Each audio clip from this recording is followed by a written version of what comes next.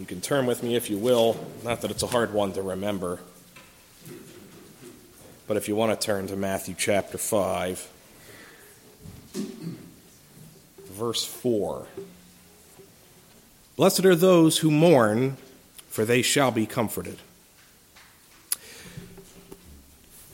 Let's pray that prayer we pray. Lord, may the words of my mouth and the meditations of our hearts be acceptable in your sight.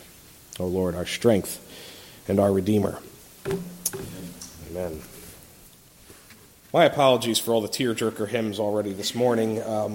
George and I were discussing last night, we could have just gone with like some country music soundtrack or something like that, but, it's my own fault. I picked these hymns, and Georgia made us sing them all week in preparation for Sunday, so it's only fitting that I make you all teary-eyed too if I can pull it off. You all know that I like to work humor into my sermons because I like to laugh. I love to laugh, like Uncle Albert and Mary Poppins. The more I laugh, the more I'm a merrier me, and I like the merrier me. Now, as I mentioned last week, I do sometimes struggle with being mopey and melancholy, and so laughter is good medicine for me. It's why we watch like Alfred Hitchcock, right? It makes murder funny too, like everything. This week I got frustrated at the office the one day. I've been reorganizing all of the church records, all of them. And I was racing out the door for dinner because Georgia had called me, and I dropped the folder and spilled a bunch of stuff, which elicited some choice words. And by the time I got home, I was irritable, mopey, and gloomy. And Georgia knows how to fix that. First, she takes me for a walk because I'm easier to walk than the dogs. And then she fed me, which is a little bit harder than feeding the dogs. And then we watched 2 episodes of 30 Rock so that I could get over everything by laughing, right? Laughter is good for the soul. But today, I have the odd responsibility of commending mourning to you. How many of you have experienced mourning at some point? We generally think of mourning in terms of crying. How many of you enjoy crying?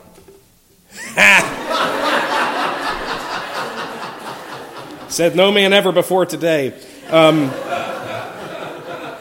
No man uses the phrase like, I just need a good cry. Maybe Jason.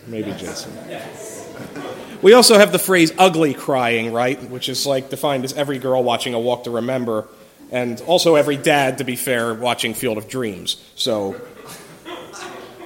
most of us, I would venture to guess, don't like to cry, and certainly not in public. It makes us embarrassed, and it exposes us at our most vulnerable. Some of us hardly ever cry, like my wife, and others, like Jason, cry very easily. But to cry, to weep, is basically to mourn out loud. You can also mourn silently. If you ever watch old westerns, you sometimes see the ladies wearing black because they're officially in mourning, and it was considered proper in that time that Widow McGillicuddy needed to wear black for several months as an outward sign of grief, even if she didn't like her late husband. But wearing black and truly mourning are not the same thing, and I think the kind of mourning that Jesus is talking about is not a formality like wearing black for 3 months before you can go courting again, and nor is it simply crying. We all know babies cry, right? But babies don't mourn in the sense that we mean that word, right? So no, I think this is a mourning of the soul. He's talking about mourning in spirit, just as he was not talking about material poverty last week.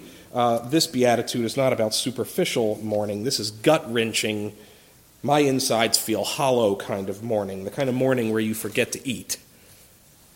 I think some of us are familiar with that kind of mourning. Now, perhaps on its face, this is the most ludicrous of all of the Beatitudes, maybe even insulting, because you could just about translate it as happy are the sad. It's ridiculous, which is probably exactly the reason why translators typically translate Makarios as blessed and not happy, because otherwise it would be hard to take such a statement seriously, I think. And yet, it's not really a whole lot less striking, is it, just because they translate it as blessed? Because if we're truly mourning, it's hard to feel blessed. To be mourning typically means you've lost something, right? And the thing you lost is often what we would consider something that was a blessing. And so basically Jesus, you could say, is saying like, well, blessed are those who have lost a blessing. Huh? You know, it's weird. And it's not the only place we find this kind of formula in Scripture. If you go back to the book of Ecclesiastes, the author says, it is better to go to the house of mourning than to go to the house of feasting. Now, I prefer to feast when I'm in mourning.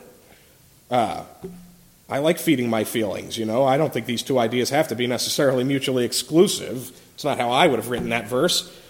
The best funerals are the well-catered funerals, right?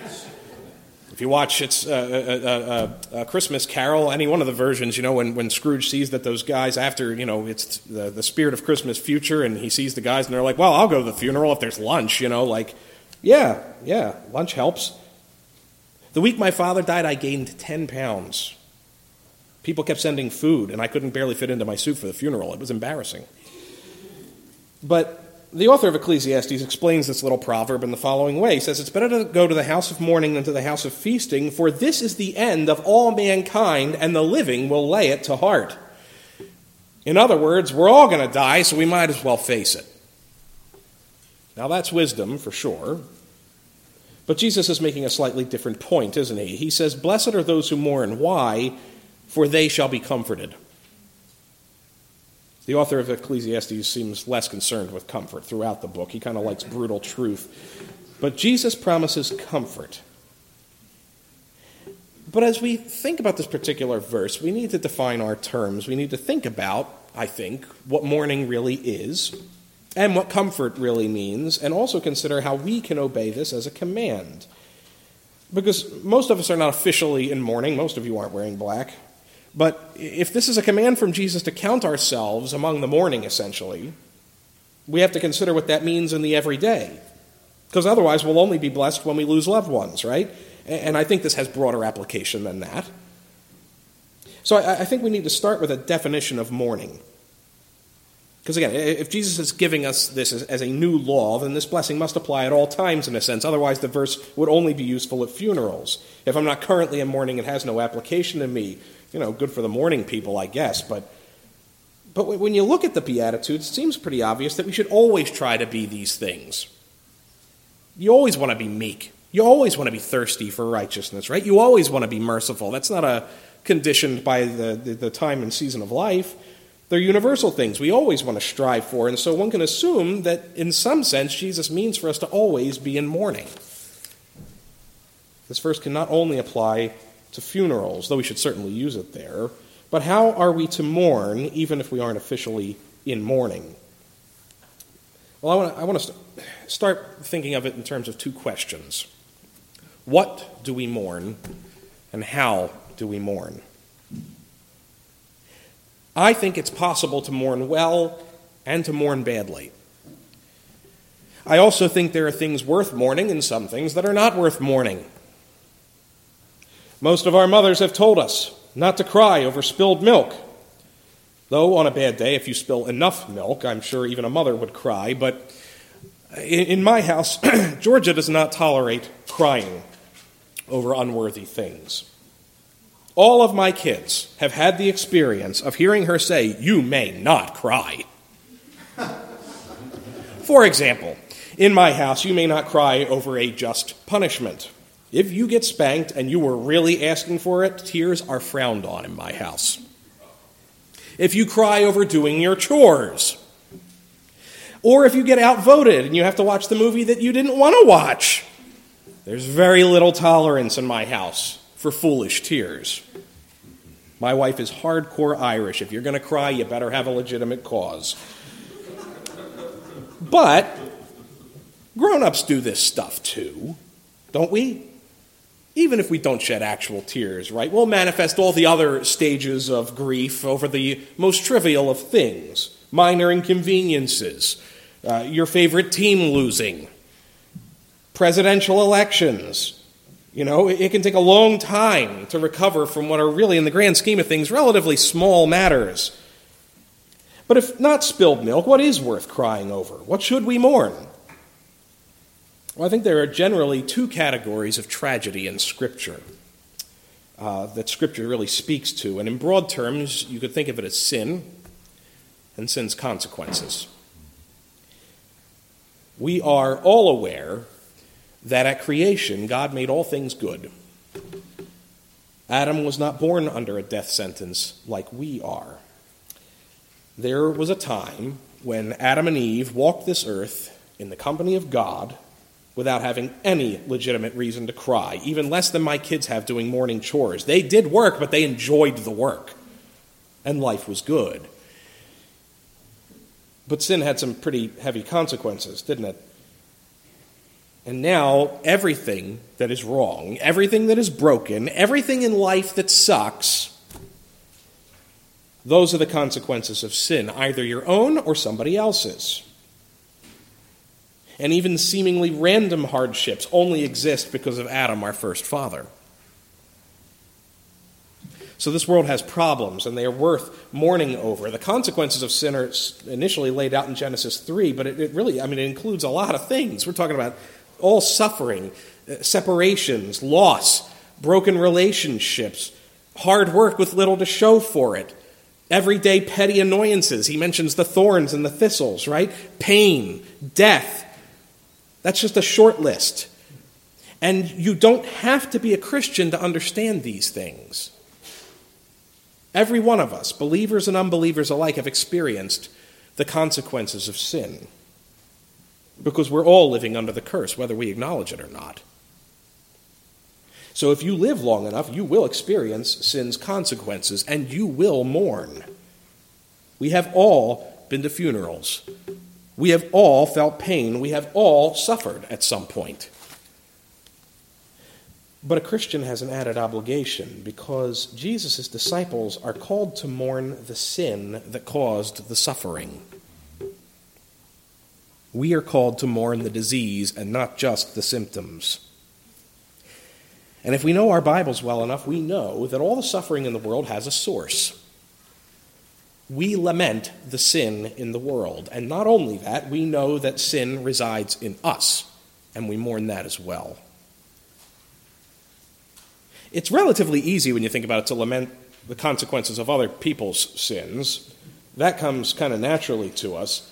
If you think about all the headlines and all the commentary you've heard in the last 2 years, politically, racially, COVIDly, tensions within the American church, it's very easy, you'll notice, to point to someone else's sin and scream about the consequences. And often mourning is just a mask that resentment wears. Tears can be proud too. It is much more humbling and unnatural to mourn the sin within ourselves. And to weep over our own sinfulness, that's an acquired skill. This is what the Apostle Paul calls godly grief. He says in 2 Corinthians 7, verse 10, "For godly grief produces a repentance that leads to salvation without regret, whereas worldly grief produces death." So godly grief implies ungodly, worldly grief. So we have to think about how we grieve and how we mourn. First off, we should only mourn over appropriate things. I don't think Jesus is blessing the spilled milk criers. If you were weeping and lamenting over something stupid, or maybe even something sinful, this blessing's not aimed at that. You should repent and focus on mourning the real stuff, the sin and the consequences of the sin. But it's also true that even if you are mourning the real stuff, you can do it well, but you can also do it poorly. Not all methods of mourning are appropriate. Now, you've heard it said, everyone grieves in their own way. That's true in a sense. I think we tend to give people a lot of leeway when people are grieving to express that in a variety of ways. But it's quite possible to hide your sin behind the grieving process. Suffering can often become a justification for sin. So psychologists will talk about the 5 stages of grief, right? Denial, anger, bargaining, depression, and acceptance, right? But even those steps can be abused and are kind of hard to fit into this framework because depression depending on how you approach it, as I've mentioned before, can be kind of sinful. God doesn't really bargain with you. Denial doesn't really help anything. I have been to a funeral where the entire service consisted of one grieving family member shaking their fist at God. It was the angriest eulogy I have ever heard. God was never mentioned by name, but there was definitely rage there. This was not healthy grieving. Some people never leave the denial stage. They slap a permanent happy face on a bad situation. People will hide pain behind humor. Others find consolation in addictions and escapism. Pain can justify drug abuse. Loneliness can be an excuse for pornography. Every alcoholic has a story of how some past sorrow drove them to this low place. What the world considers grieving is often self-destructive. Anger is not mourning. Shame is not mourning. Internalizing is not mourning. Escapism is not mourning. Despair is not mourning. Self-pity is not mourning.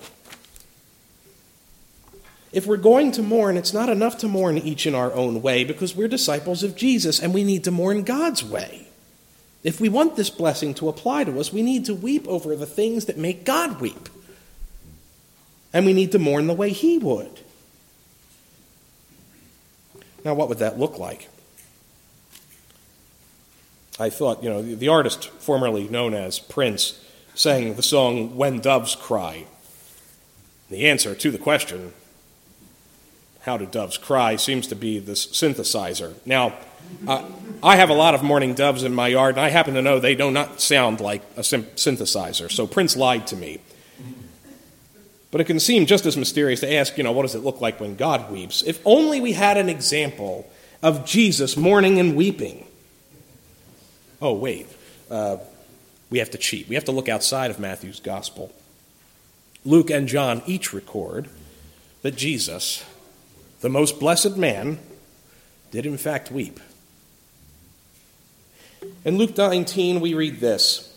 It says, when he drew near the city, it's Jerusalem, he wept over it, saying, would that you, even you, had known on this day the things that make for peace, but now they're hidden from your eyes. For the days will come when your enemies will set up a barricade around you and surround you and hem you in on every side and tear you down to the ground, you and your children within you, and they won't leave one stone upon another in you, because you did not know the time of your visitation. Now, these tears come while everyone else is partying. We call it the triumphal entry, and it looked like it. And yet Jesus is crying. It's his party. He'll cry if he wants to. John records in chapter 11 that Jesus wept at the death of his friend Lazarus.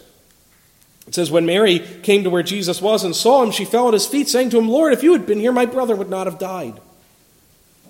When Jesus saw her weeping, and the Jews who had come with her also weeping, he was deeply moved in spirit and greatly troubled. And he said, where have you laid him? They said to him, Lord, come and see. And Jesus wept. One of the worst sermons I have ever sat through claimed that Jesus' tears at the death of Lazarus were angry tears, and that Jesus was just furious at everybody for their lack of faith. That's absolute nonsense. As if Jesus wasn't really a man and able to express grief. No, he weeps for the same reason many of us do, because everyone else is.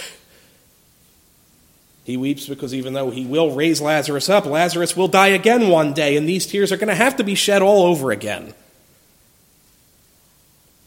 I wondered this week why none of the gospel writers record how Jesus handled the death of Joseph of Nazareth, his adopted earthly father. Joseph had taught him the carpentry trade. He had raised him and his earthly siblings, and yet we hear nothing about him beyond when Jesus was 12 and they visited Jerusalem in Luke 2.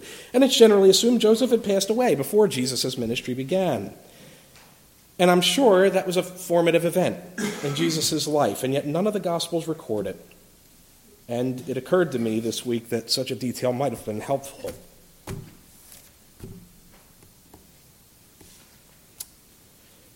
For some of us.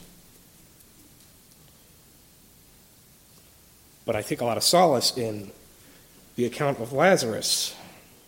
It's like Aslan's tears in The Magician's Nephew. It says that he understands our suffering. He knows. Now, obviously, Jesus never had to weep over his own sin. Nor does he ever weep out of self-pity. Even on the way to the cross, he tells the women who are weeping for him, say, "Don't weep for me, weep for yourselves." But I want you to see that these two instances show us what grieves the heart of our Lord. What makes Jesus weep, what makes him mourn, is sin and its consequences. He weeps because Jerusalem is going to suffer even though he knows they deserve it. And he weeps over Lazarus even though he knows he's about to raise him up. But why? Because he hates seeing his people suffer. Jesus looks at us, walking around, hurting ourselves, hurting each other, suffering because of our own rebellion and stupidity, and he weeps. How many of us mourn that way? How many of us are truly weeping over sin and its consequences? How many of you mourn the cause of suffering and not just the suffering itself? You'll notice in today's culture, it often considers suffering to be random. Some kid will get shot, or someone stabs a store clerk, or a terrorist blows something up, and every politician and newscaster will inevitably call it a senseless act. A random, senseless act of violence. We treat illness the same way. We can't really predict it, so we assume everything is arbitrary. And instead of actually recognizing what the root cause is, we get angry at the hospital bureaucracy. We get angry at our doctors. We get angry at the insurance company. We get angry at the drug companies. We get angry at the government for not covering it all. We struggle to mourn as a culture because we want to blame somebody. But we never look in the mirror. Sin has caused this, and we are all to blame. We can shake our fist at Adam if we want to, but do any of you have a better track record than Adam? I don't. To mourn well, we need to know what we have lost. And it's more than just a loved one or our health or our sense of safety. We have lost our innocence. And we have lost our communion with God. And, beloved, the more I've thought about this whole thing over the course of this past week, I became convinced that no unbeliever is capable of true mourning. Not the way Jesus means it. Now, what do I mean by that? Jesus is making a promise here, but his promises are not universal and they're not unconditional. This entire sermon is addressed to his disciples, the people who sit at his feet, right? Jesus is talking to his people. And there's the obvious fact that not everyone who mourns is truly comforted in any obvious way. In fact, I'd venture to say that no one is ever fully comforted here on earth. When you lose somebody, you never really get over it. I mean, sure, it stings less. Time can dull the wounds, if nothing else. But to be truly comforted means complete healing. And Jesus wasn't promising complete comfort in the here and now, and that's obvious because obviously not everybody receives much comfort in the present, but it's also clear in his words. He says, "Blessed are those who mourn," present tense, "for they will be comforted," future tense. And again, this is not a health and wealth message, right? He's not talking about the here and now. The promise is that there will be comfort later. And the question becomes, how long do we have to wait? As the psalmist says, "How long, O Lord?" Well, the hint from the other Beatitudes is that most of these promises get fulfilled in eternity, but we have an even better reason to think that. One of the best promises in all of Scripture is found in Revelation 21. You don't need to turn there. But in John's vision of the new creation, the new heavens and the new earth, what does he say? I heard a loud voice from the throne, that's Jesus, saying, "Behold, the dwelling place of God is with man. He will dwell with them, and they will be his people, and God himself will be with them as their God. He will wipe away every tear from their eyes, arise, and death shall be no more, neither shall there be mourning, nor crying, nor pain any more, for the former things have passed away. Heaven is where the tears stop. It's where you go for one last good, ugly cry, and Jesus will pull out a big old hanky, cleaner than your granddad's, and wipe them all away. And you will never weep or mourn again. That's beautiful. That's Jesus' promise to his disciples, those who truly mourn, but it's not a universal promise.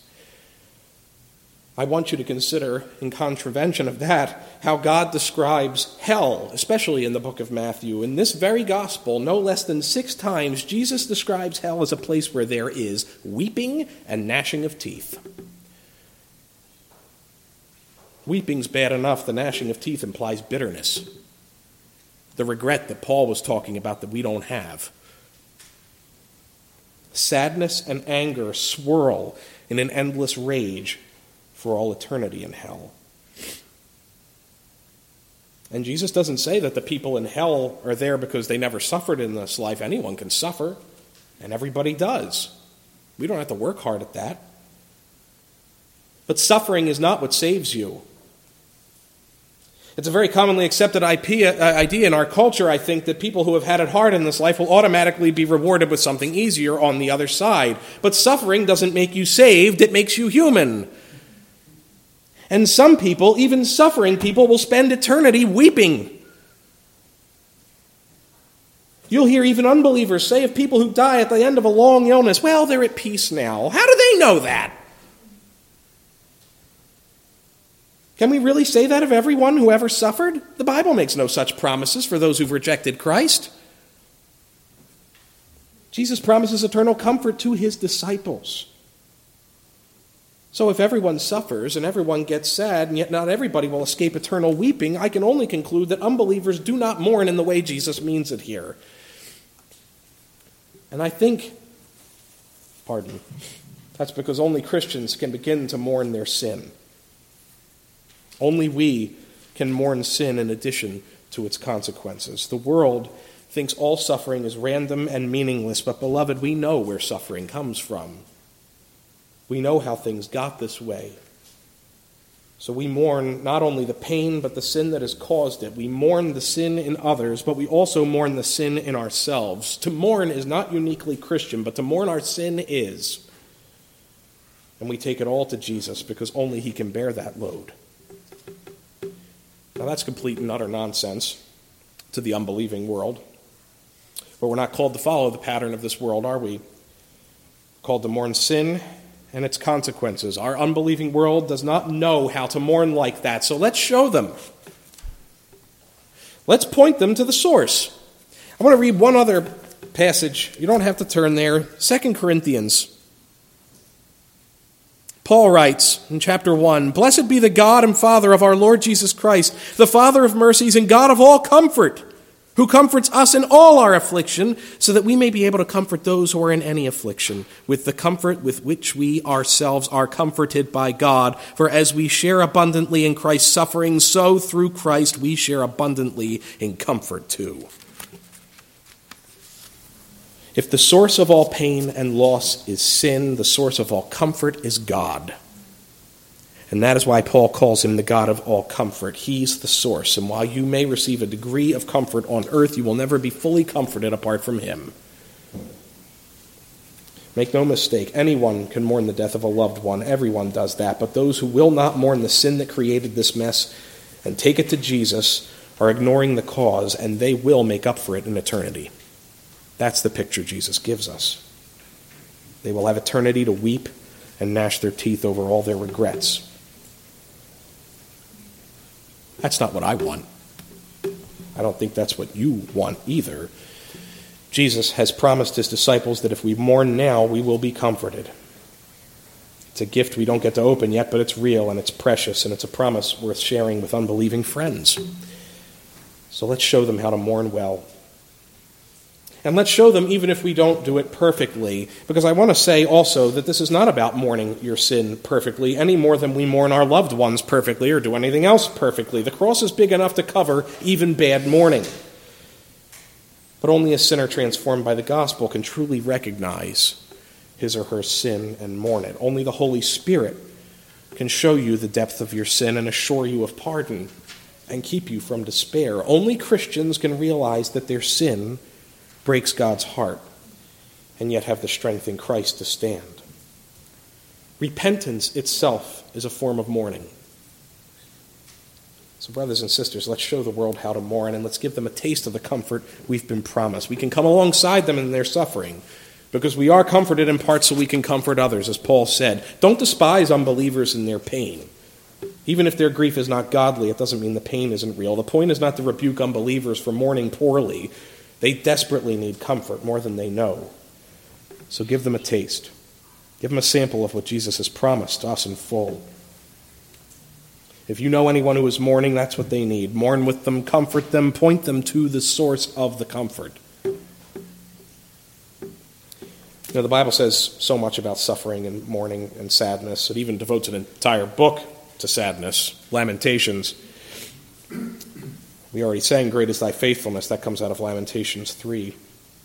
But the promise of comfort appears throughout the Scriptures. And one of the things I just wanted to finish with is actually Luke's version of this beatitude in a different sermon Jesus gave. In Luke 6, he promises laughter. He says, "Blessed are those who weep now, for you shall laugh."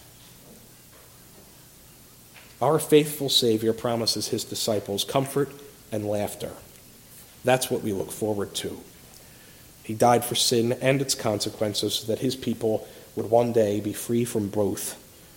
That's who we serve. That's the God of all comfort. And that's good news worth sharing. Let's pray. Gracious God and Father, we do thank you for your word. We thank you for your promises.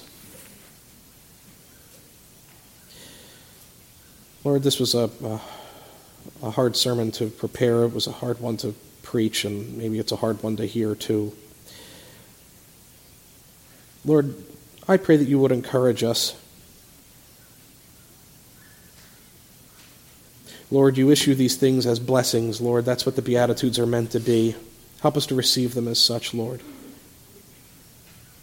Help us to feel your comfort, Lord, and to feel it so abundantly that we're able to share it and turn around and give it to others. And we pray that through that, Lord, people would see you, that they would see your Son. We ask these things in his name. Amen. The grass withers, the flower fades, but the word of our God will stand forever.